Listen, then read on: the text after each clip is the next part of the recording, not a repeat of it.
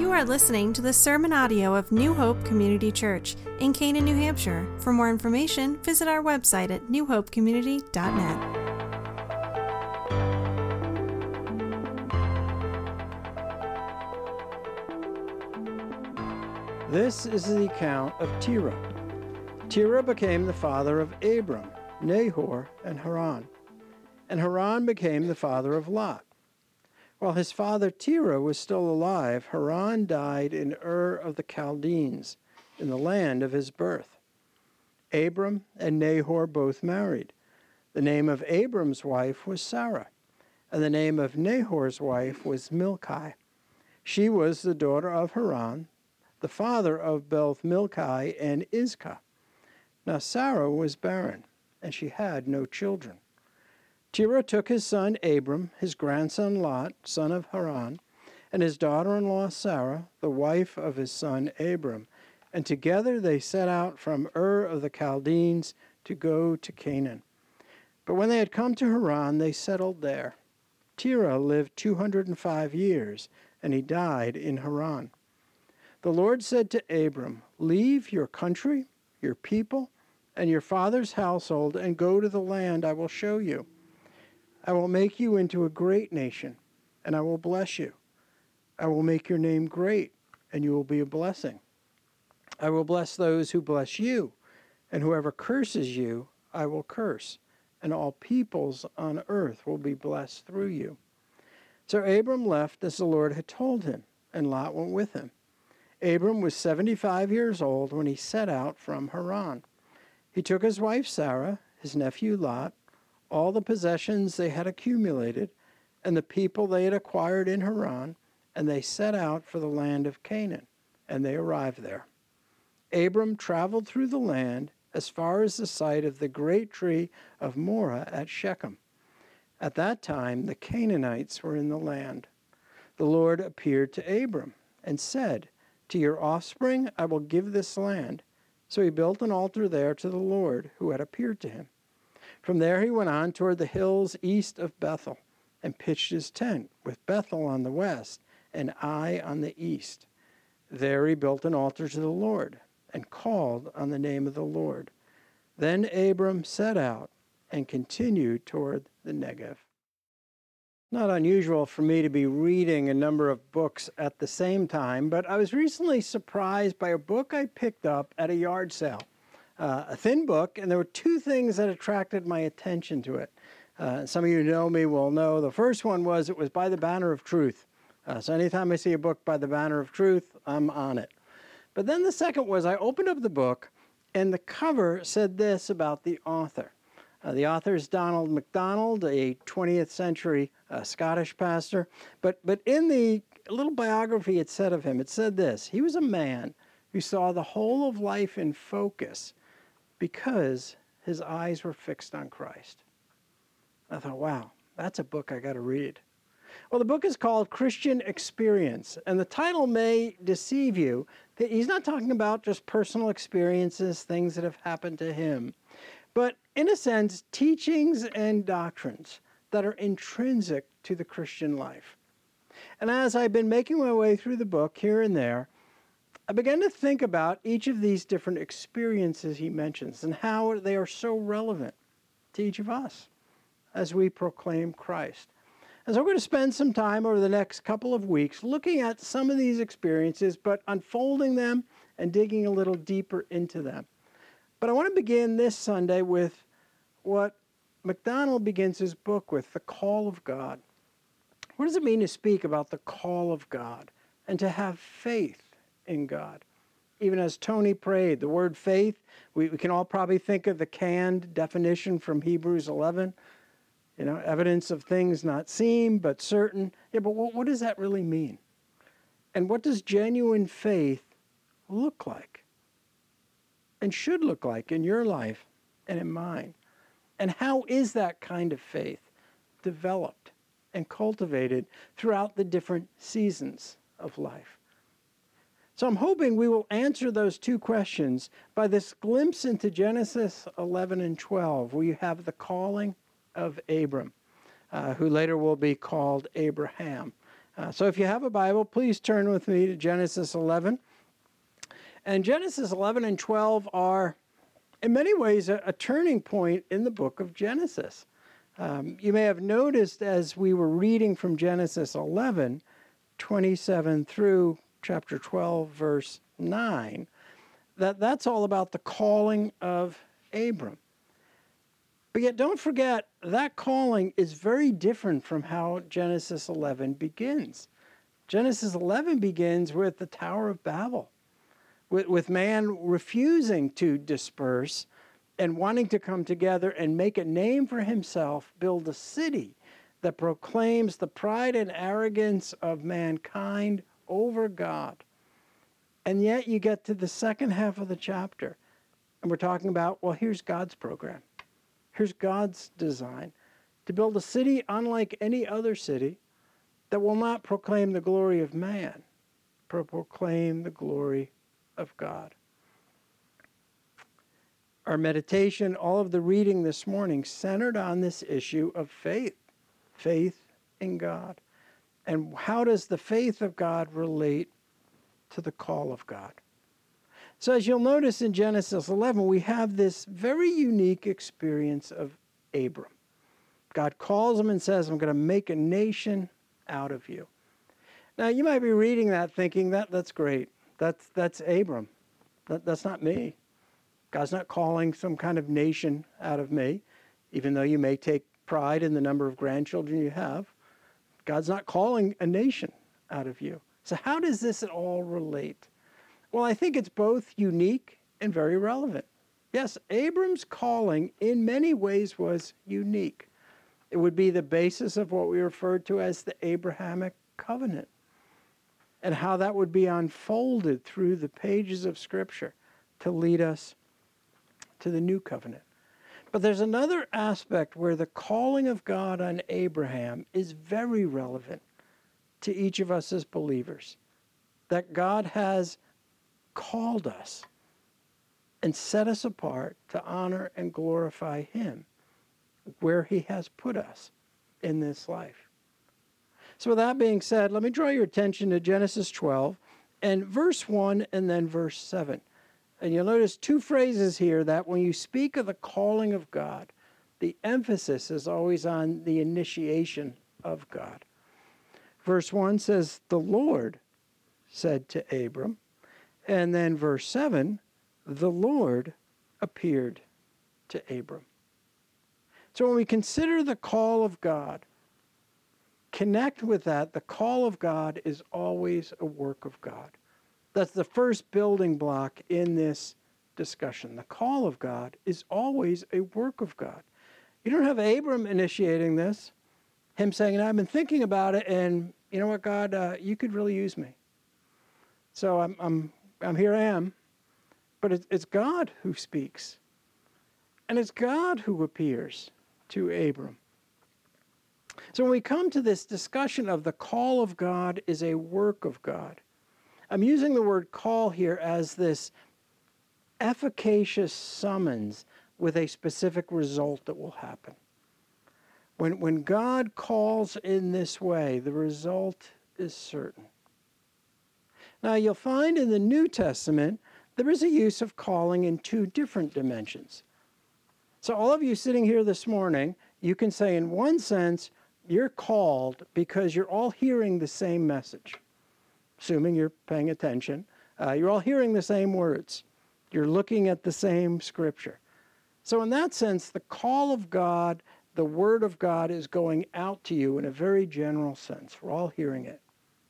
But the New Testament also clarifies you can speak of the call as being an inward change that's the result of the work of God. In other words, those who take what is heard and apply it and live it out, those are the ones that are truly inwardly called.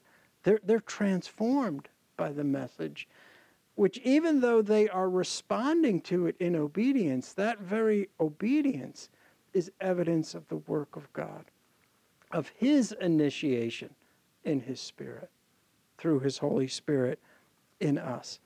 And this would explain what Jesus meant in the Gospel of Matthew when he said, well, many are called or invited, but few are chosen. Jesus was kind of clarifying here, yes, the message is to go out to everyone. But in that going out, those whom God initiates, who God moves on and draws to himself, those are the ones who have been efficaciously summoned. Now, you may be running ahead of me and thinking, yeah, but what about, doesn't everybody deserve a chance? And that's a great theological discussion. Not that we want to branch off into that maybe right now, but I have a simple answer. We've already all been given a chance in Adam. Adam represented us. And because he failed, we all failed. So we had, quote unquote, our chance, our opportunity. And if for some reason that doesn't sit well with you and you're like, well, I still don't think that's fair, are you pretty upset that Christ died without asking you about that? That he said, I'm going to die for your sins? We like that part. Well, if he acted as a representative in that sense, then you have to accept in God's plan, Adam acted as a representative for each one of us. So when we think of the call of God as a work of God, notice in Genesis 12 that it says in verse 1 again, the Lord said to Abram, leave your country, your people, and your father's household, and go to the land I will show you. As we're reading that, I think our natural tendency would be, this would be great if the last part of this told him exactly where that land was. Notice how it's left. Leave all these things, I'll show you. And as you go through the book of Genesis hereafter, Abram and then Abraham is constantly moving. Why? Because God hasn't specifically said to him where that land is. So much so that when his wife dies, he has to purchase land to bury her. Because he doesn't own any land. He doesn't have anything. He doesn't have a city like the people in the Tower of Babel were seeking to do. And yet God has called him. Turn with me for a moment to Acts chapter 7, because the way it's written in Genesis, it would almost seem to imply that Moses, who's the author of the Pentateuch, the first 5 books, is saying that God spoke to Abram once he was in Haran. Like he was in the Chaldeans, then moved to Haran, settled there, and then in Haran, God said, Abram, I want you to leave your country, your people, your household, and do this. But if you look at Acts chapter 7, we see that there's not a contradiction here in Scripture, but Moses in Genesis is giving you a very broad overview. He's not so much focusing on chronologically, when did God first call Abram? But if you look at Acts 7, verses 1 and 2, verses 2 and 3, we come upon Stephen's speech to the Sanhedrin. So remember, Stephen's often called the first official martyr of the Christian church. So he's explaining Jewish history to these Jewish experts to kind of say to them, in essence, Jesus Christ is the fulfillment of what the Old Testament spoke of. But notice what he says in verses 2 and 3. This is Stephen speaking. To this he replied, brothers and fathers, listen to me. The God of glory appeared to our father Abraham while he was still in Mesopotamia, before he lived in Haran. Leave your country and your people, God said, and go to the land I will show you. Here you have this reminder that although you could argue God's call, God's efficacious summons, was a part of his eternal counsel before creation even came into play, that God was calling Abraham even before what Genesis tells us when he was in Haran. So when he was in Mesopotamia, God had already said, Abram, this is what I'm calling you to do. Now keep that little detail in mind when we come back to, well, how does God develop genuine transforming faith in those he has called? But that sort of fills out that little detail. Return with me now to Genesis chapters 11 and 12. And we quickly assess that based on Old and New Testament teaching, it's not wrong to refer to Christians as being sons and daughters of Abraham. That we understand that covenant was unique to Abram, but yet in fact contained in seed what Jesus Christ came to do in the new covenant. And so we can say we're sons and daughters of Abraham. So there's a common link that this covenant with Abraham was by sovereign grace. And I'll show you that in a minute, just like our relationship with God is based on sovereign grace. We are saved by grace, not by works. So look at Genesis chapter 11 and verse 31. We're introduced to Terah, who is the father of Abraham. And it simply says, Terah took his son Abram, his grandson Lot, son of Haran, and the daughter-in-law Sarah, the wife of his son of Abram, and together they set out for of the Chaldeans to go to Canaan. But when they came to Haran, they settled there.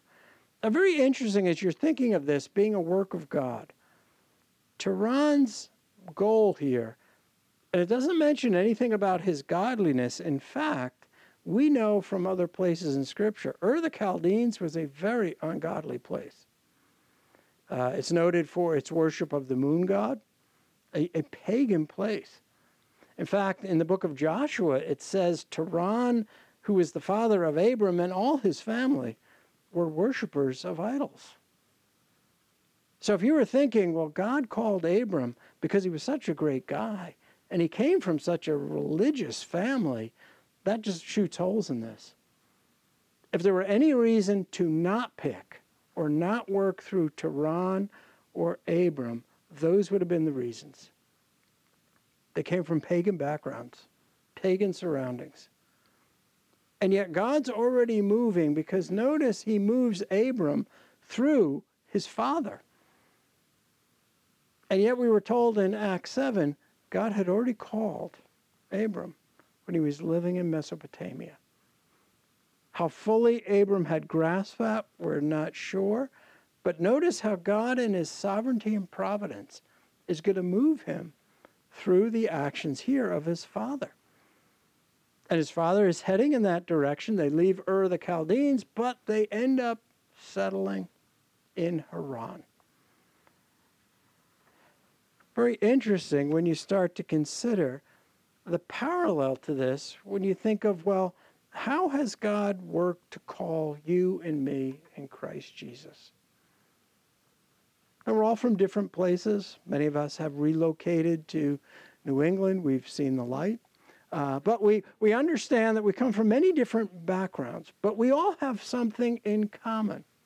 When God called us, we were objects of his wrath. We were sinners.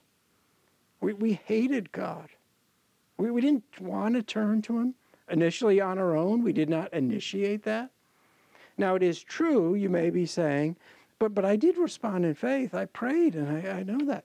You're exactly right.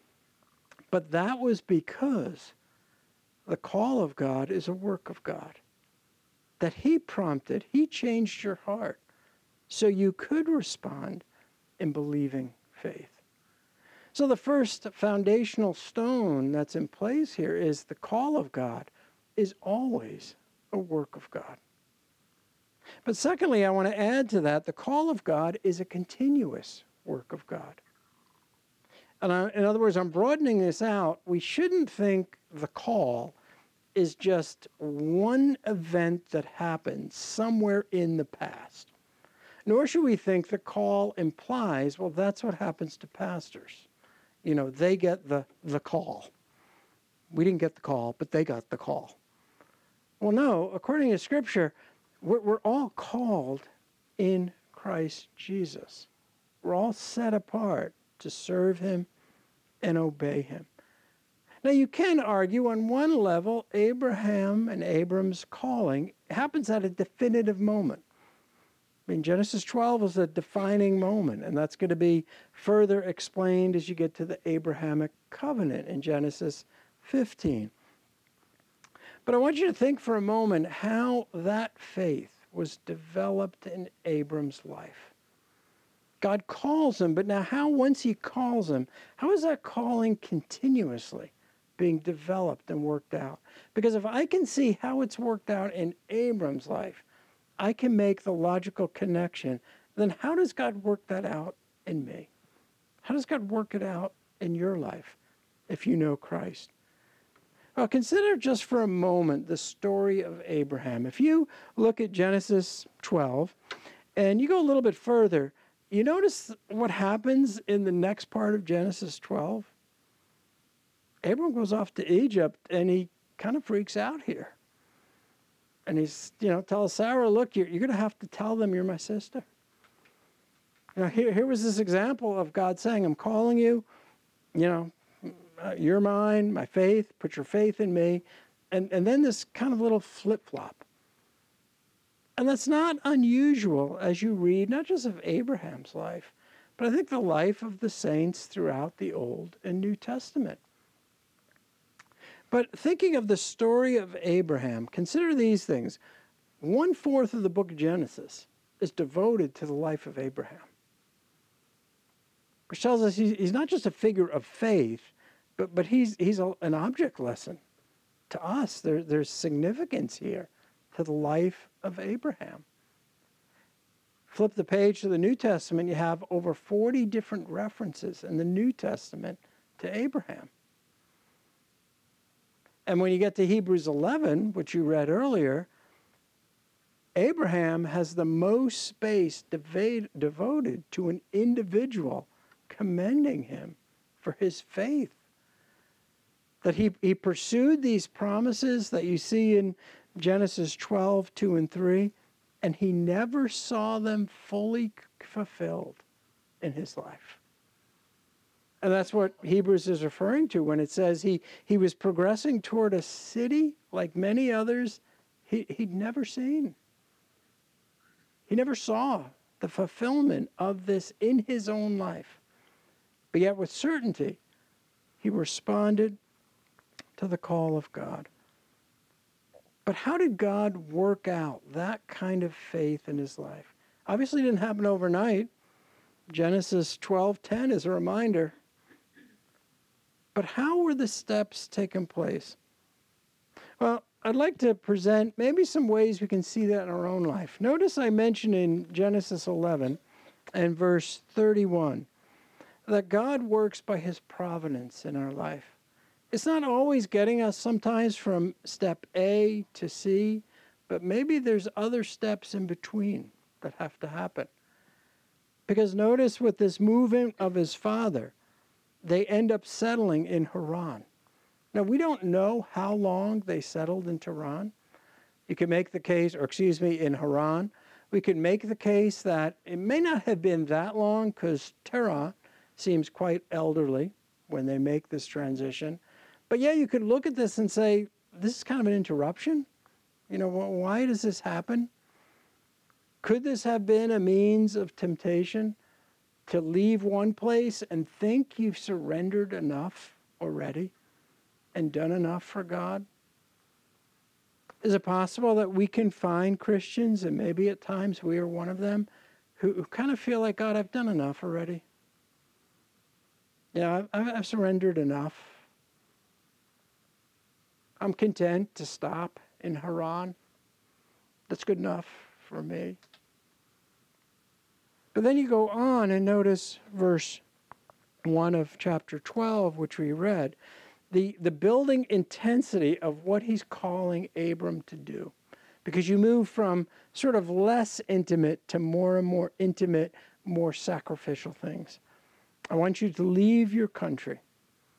I think we'd be looking at this sometimes almost as if, well, let me check off or pick here. Leave the country.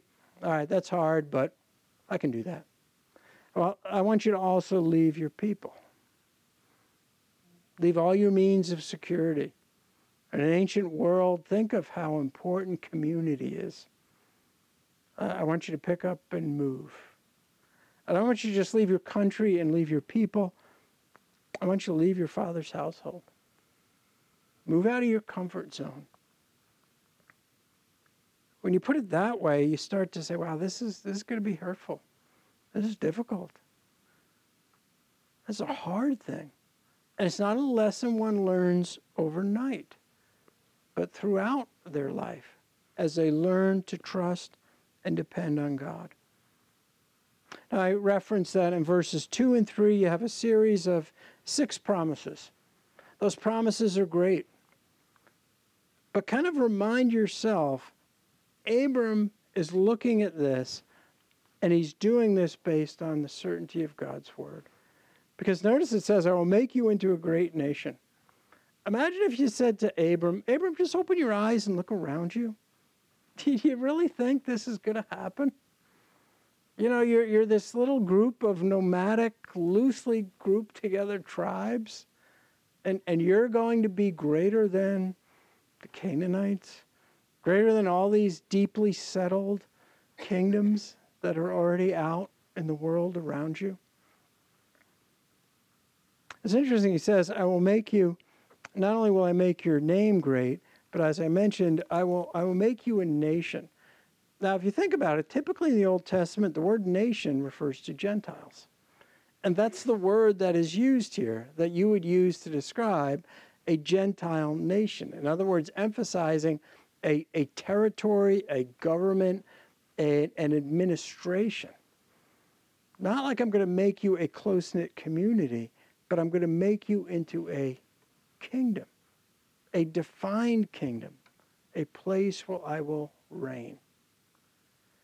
And you could go through those promises, and they're amazing promises, but keep in mind, if Abram physically just opened his eyes here, would any of this look like it could become a reality?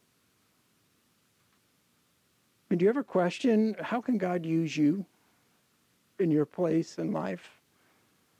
We're kind of wondering, I know he wants to use me, but gee, can he really?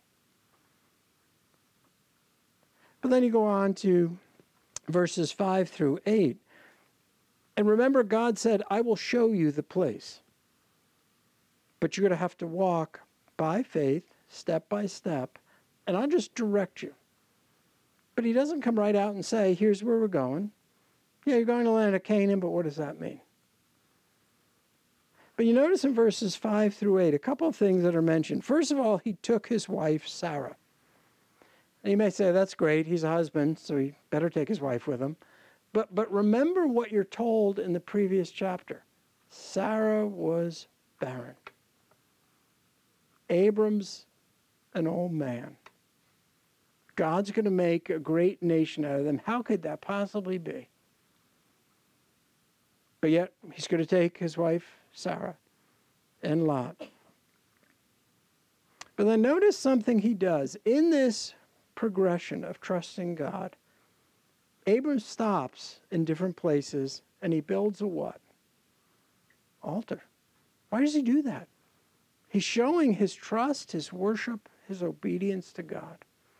And you want to think of these worships, or these altars are not like tents, where he sets up a temporary dwelling, stays there until God says, all right, moving on, I'll show you the place. These altars remain there. In other words, you almost get the picture. Here's little scattered visual reminders of Abram's trust and obedience to God. Where when these are going to be come upon by other people, they should be a visual aid to say, why is that there? Oh, yeah, Abraham, you know that guy, he trusted in God's promises. And now you start, I think, to piece together, how does God develop the call of God in our lives? Through small steps of obedience to his word and his will. Where you're walking by faith, trusting in God in small decisions in your life. In smaller areas of obedience. Not always just thinking, when's the big picture, the big obedience going to come, but what about the small steps? And clearly, as you read this, you're reminded God works through trials and difficulties. This was not going to be an easy walk in Abram's life. He would go into lands where there's already pagan powers in place. He would face fears, threats that were very real. And in a sense, what God was saying to him is, Abram, when that happens, close your eyes. See him who is invisible. Now, we would have a tendency to want to say the opposite. Open your eyes. Look what's going on. Maybe sometimes we do better to close our eyes. I'm not saying here to be naive or anything like that, but to trust in the one who has called you. And again, a reminder here in this faith is not developed overnight, but it's developed through a consistent walk, response of worship and obedience. As important as this is in Old Testament history, it is very evident that the call of Abraham points us to one even greater, and that is the person and work of Jesus Christ. Because you're reading this, you know that those promises in verses 2 and 3 really are only going to be fulfilled in Jesus Christ fully. That he will be the one who will set up an everlasting kingdom. That he will be the one whose name will be great, who every knee will bow and every tongue confess. And then when he says here, those who bless you will bless me, I will bless. Those who curse you, I will curse. Think of Jesus' words when he said, if they give you a cup of cold water in my name, who are they doing it to? Me. And so you see this fulfillment that awaits ultimately Jesus Christ. No wonder in the Gospel of John you have Jesus talking to the Jews who are accusing him first of being a Samaritan, but then accusing him of being demon-possessed.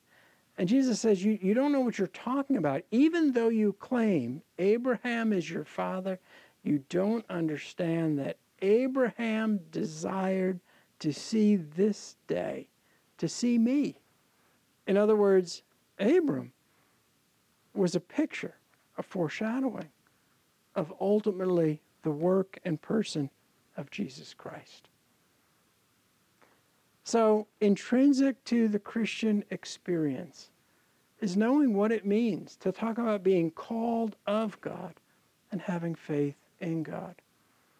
If you read the pastoral epistle, which goes out each week, usually on Wednesday morning, you'll notice it's signed off and there's an expression I use at the end. Live up to your calling. You may have wondered, well, what does that mean? Well, here's what it means. Worship God every day. Strive to be obedient to him. And realize that that work is developed through small steps of obedience, consistent confession of sin, and ultimately always, as Donald MacDonald taught us, to look at the whole of life in clear focus because our eyes are fixed on Jesus Christ. Let's pray.